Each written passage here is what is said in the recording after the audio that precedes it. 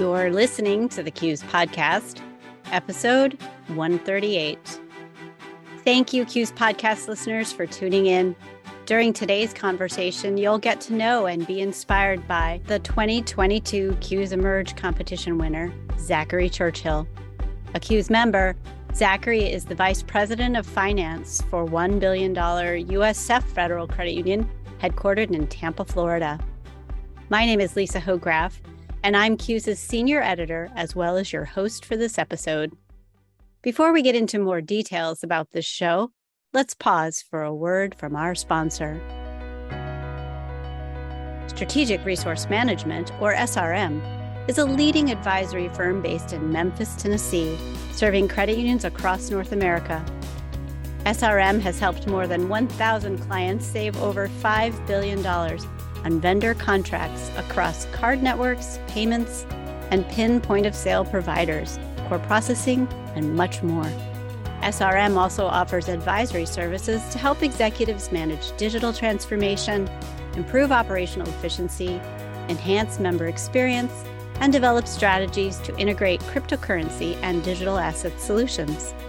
And now, with the addition of Seabright and Associates, an SRM company, they offer even more to our credit union clients, including unmatched strategic planning services and the Strategic Leadership Series membership and perspectives reports.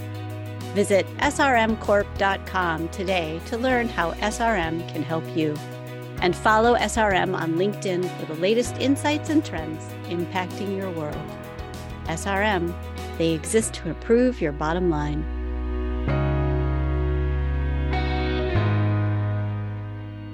If you want to build a team, you want players who are humble, hungry, and people smart. Zachary Churchill says this is not his idea. It's from Patrick Lencioni, founder of the Table Group. But Zachary seems not only to espouse it, but to embody it. The winner of the 2022 Q's Emerge competition, Zachary is not afraid to say he previously entered the competition in 2013 and didn't advance. So that's pretty humble. He is hungry, too. He's interested in learning and growing to the point where he would like to become CEO of a credit union one day. And he's already been sharing everything he learns about leadership with other leaders and staffers at his credit union. As for people smart, well, listen to the show to get several examples of how Zachary shines in this area.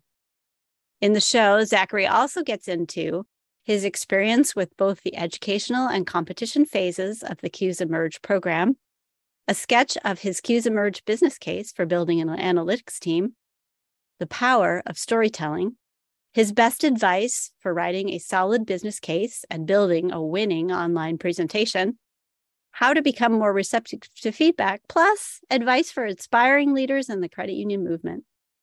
So let's get started. Welcome to the show, Zachary, and congratulations on winning the Q's Emerge competition for 2022. Thank you, Lisa, for having me here. I'm just so excited. This has been, kind of a crazy time. So much positive stuff coming out of the competition. So I'm just feeling so thankful, so grateful for the opportunity, and excited to see, kind of what comes next. I'm so glad to have you on the show. Before we get into talking about Q's Emerge itself and your business case on analytics, I'd like to help our listeners get to know you a bit better. To that end, would you have a quote or a professional mantra that you live by that you feel comfortable sharing? Well, I'll share a quote from Maya Angelou that I think has been very impactful for me. She says, "I've learned that people will forget what you said, people will forget what you did, but people will never forget how you made them feel." And that's always a quote that I thought is just really beautiful. And then as I've kind of learned and grown, I've realized just how much it really means. I used to think that the things we did were what mattered. It was the results that we delivered. That's what really sort of shaped us and others' view of us. But one of the things I've learned is if people don't really enjoy being around you, if you sort of leave them with a bad taste in the mouth, then what do those results matter? So, what if instead you focused on making people feel really great, that every time they interacted with you, I hope that's the case when you interact with me today, that you leave and thinking, wow, that was really great. I enjoyed that time with Zachary. He made me feel positive things, I think back to a while ago, I had a coaching session with an employee that was in a leadership role. And this employee, they were very direct in their communication style. And so sometimes that would rub people the wrong way. And it kind of created a not so great view of this leader and was affecting their career growth. And so I had to be really honest with this individual about what was going on. And I had to say some things that weren't that flattering. Like, it wasn't really a great, fun, positive conversation. I tried to be supportive, encouraging about how the behavior could change and get better outcomes. But honestly, I was kind of worried that afterwards, the person was going to be down in the dumps, kind of upset with me and not real happy about me as the leader. But we got back like a week later. And the first thing this leader said to me, huge smile, grin ear to ear, "Thank you." And I was like, thank you. I kind of expected grumbling or like a passive aggressive response, but instead I got gratitude and thanks. And I asked her, I was like, why did you handle this bad feedback so positively? And the leader said to me, well, you gave me bad news, but you believed in me. And so that belief gave this individual the confidence to see that they were capable of improving, that this is something that could be changed. And when I think about it, the reason I share it is it was very meaningful for me. Sometimes it brings me almost to tears to think about like what that was like, that going in was something that was kind of a harsh, painful reality, and the person coming back and saying, thank you, because you believed in me. And so I think that kind of goes back to that quote. It's how you made somebody feel at the end of the day. That's really awesome. I love Maya Angelou and that quote. And that's an amazing example of it in action. Thank you for that, Zachary. So let's start talking a bit about the CUES Emerge program. Would you give us a little bit of history? What helped you decide to apply for the program, and what were the steps leading to your involvement? So I'm kind of old school when it comes to CUES Emerge. I was actually an applicant in the original iteration, the Next Top Credit Union Executive Program, back in 2013. And back then, you had to do an application video. It was like a minute or so long video, which is out on the internet. And as you know, the internet never forgets. So my application video, still, somewhat embarrassingly, is still out there from 2013. Back then, you had to get social media engagement to move forward in the program, and I'm terrible at social media engagement, so I didn't make it too far, but I was proud that I put myself out there and applied. Then, I've been thinking about the program kind of in the back of my mind for several years, and then last year, one of my dear friends, Mark Voles, who I met as a credit union development educator back in 2018, November, best class ever, he had posted online that he had received his Certified Credit Union Manager designation, which is one of the outcomes of completing the CUES Emerge program. And so the day I saw that, I was like, oh, I need to do this. And so I put down in my calendar for January 1st, my Outlook calendar, to go ahead and put in my application as soon as the window opened to be able to participate, because I was like, well, I want to do Mark proud and go in and participate in this program, in the next iteration, and hopefully have a great experience like, what he had shared he had. Well, I'm so glad you came back. That's a great story. So that in the new version of the CUES Emerge program, everything starts with an education component. I'm curious about your top takeaways from the CUES virtual classroom and mastermind sessions that you would have gone through during that phase of the competition. I love the learning component of the program. I think that's been a really great enhancement that gives a lot of value back to the participants. And so we had 3 key sessions. One was What's the Problem with Dr. Mario Musa, which was about sort of structuring what is the opportunity that you see in your organization. We talked about the competitive advantage of social capital with Dr. John Burroughs, and he spoke about the value of relationships in an organization and how having strong relationships can allow you to accomplish more. And then the last session was The Art of Powerful Communication by Lauren Weinstein.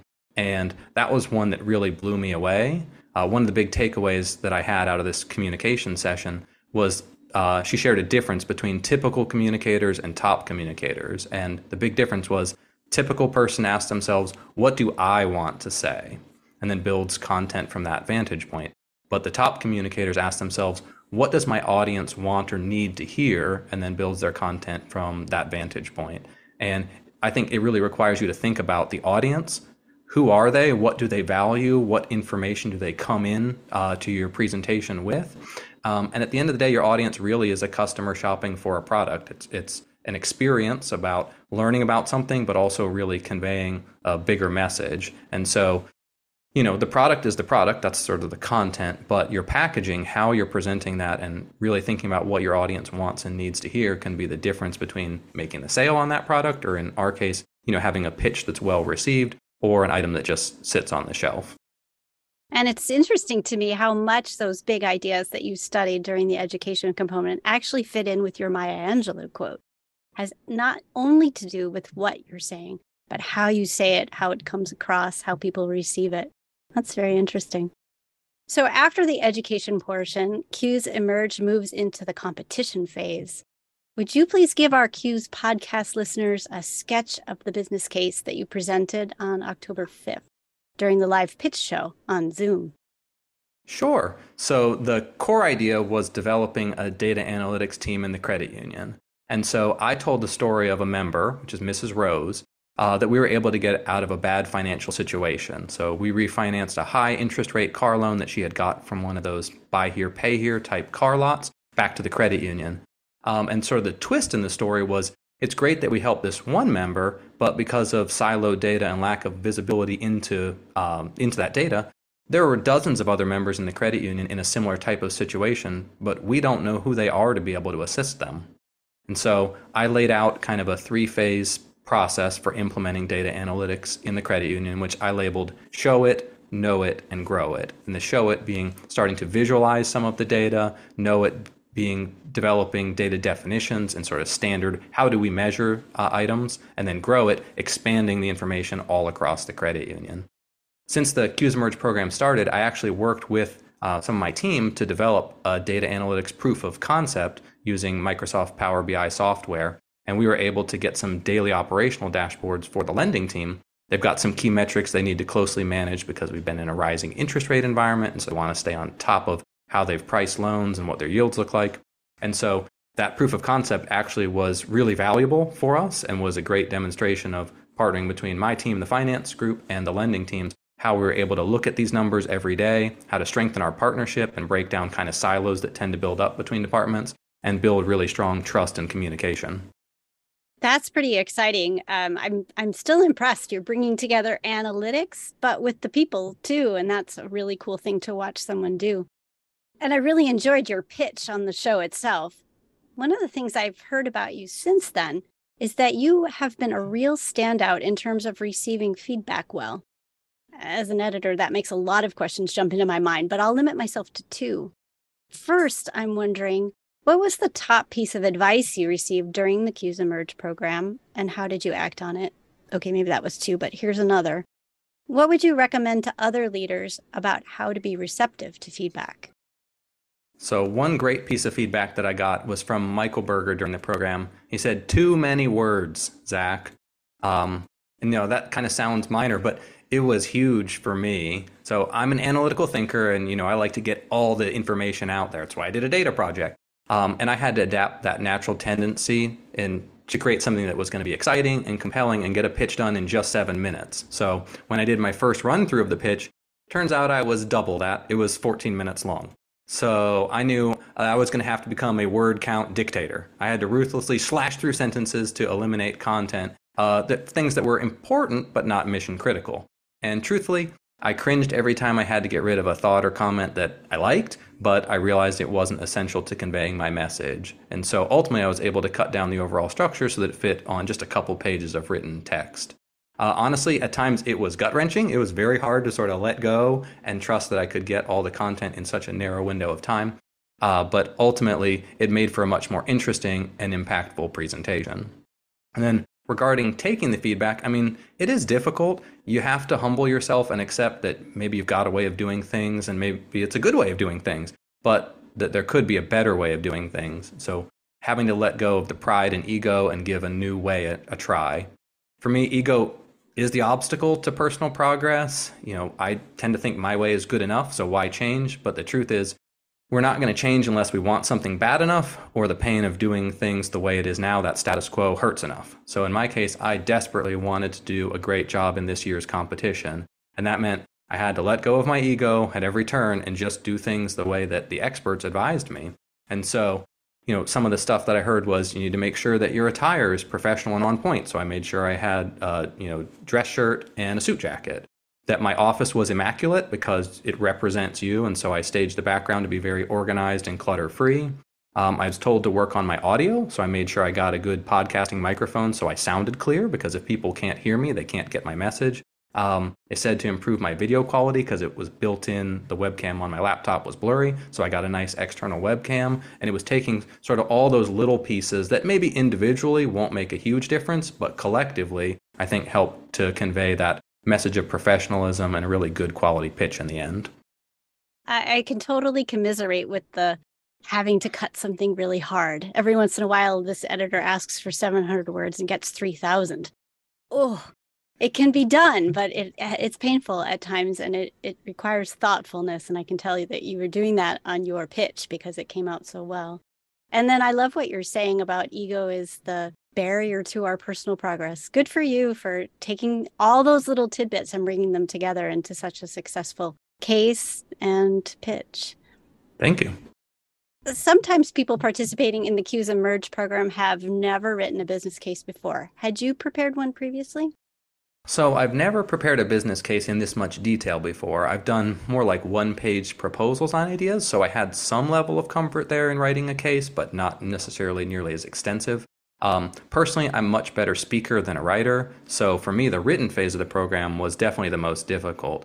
I had a hard time organizing my thoughts at first. That was definitely a challenge. And so I ended up having to actually draw out all of my ideas on a sheet of notebook paper because I couldn't organize it, trying to use Microsoft Word or PowerPoint typing things. I just kept getting lost and going in circles. And so finally scratching out notes on a sheet of paper and sort of laying out, here's the structure of what I need to convey, that finally helped me get everything written down. And then once I had that, writing the pitch, the written part of the case went much, much smoother. But it was definitely a challenge. It was not easy. Again, very cool. So, Zachary, based on that, what advice do you have for leaders crafting a good business case? So a key learning that I took away from the CUSA Merge program came from one of our speakers who said, humans are wired for story. And so as someone on the finance side of the business, I just figured that data and facts will win the day. Everything's so clear. I mean, the numbers prove it. It's in black and white. But that just isn't how we're hardwired as a species. And so if telling stories matters, then we need to find the story in our own business cases. And my example could have been a challenging one because data analytics, how do you make a story out of data? And so I really had to think about how could I translate this sort of abstract concept into something concrete. And I spent a lot of time just brainstorming, and I was kind of banging my head against the wall. I'm like, how do I bring this alive? How do I find an example? And then finally I stumbled across the example of our member, Mrs. Rose. And so the idea of her situation and how we could help her.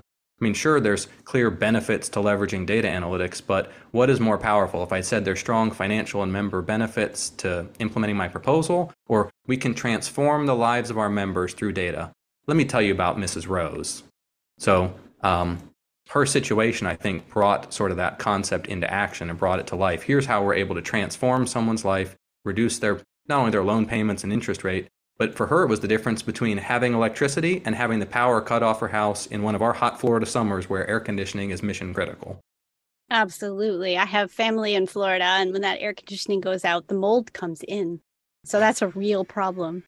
That's wonderful. I love the idea that storytelling helped you tell the numbers story even better. Certainly numbers speak, right? Sometimes graphs and charts really help understanding, and yet when you bring it down to people again, then the point goes home and to heart. So you've had to do a lot of follow-up speaking after winning. You're here, you've been on CU Broadcast, probably other places that I'm not mentioning. How has that been for you, and how does that fit into your long-term vision for yourself?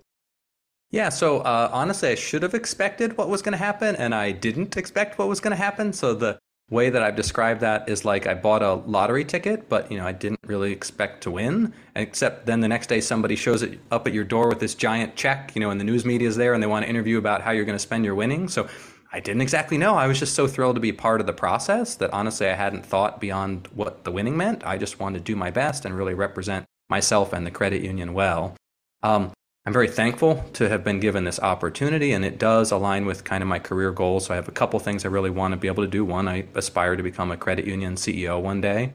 And the other thing I love doing is speaking on leadership development topics. I've been blessed to learn from a lot of very wise people, a lot of books that I've read great things and sort of stolen the best of the ideas and compiled it together. And so I really like to be able to go out and speak and share more on how you can be successful as a leader, how you can build strong, high-performance teams. Not that I know all the answers, but that I've learned some great answers that have benefited me and I think really can benefit others in their professional development and career as well. That's so great. There's wonderful insights in everything you've said. Before we end the show, I would like to know if you have any words of advice for up-and-coming leaders in the credit union space. Yeah, I'd say step out of your comfort zone and challenge yourself. I mean, it is scary. You could fail, but you could be like me and enter in 2013 and not even get past the social media phase and have an embarrassing video out there on the web. But then look, 9 years later, what happens? So the great things in life, they just don't come easy. And you don't know how much potential you have until you test yourself and see what are you capable of, what are your limits. So give things a shot, try and get involved, and you never know what will happen. For me, as a Q's Emerge participant, even if I fell flat on my face again, I would have walked away with 29 new best friends in the credit union world that are there to help me. So there is no way to lose by putting yourself out and just taking a chance and seeing what's possible. Zachary, thank you so much for your time today. I really appreciate you being on the show. Awesome. Thank you so much for having me. I had a great time. I would like to thank you, our listeners, for taking time out of your busy schedules to listen to today's episode of the Q's podcast. And many thanks to Zachary for sharing so many useful insights. Find a full transcript of this episode at cumanagement.com/podcast138. You can also find more great credit union specific content at cumanagement.com. To get more information about the Q's Emerge program, please visit qsemerge.com. Thanks again for listening today. Q's is an international credit union association that champions and delivers effective talent development solutions for executives, staff, and boards to drive organizational success.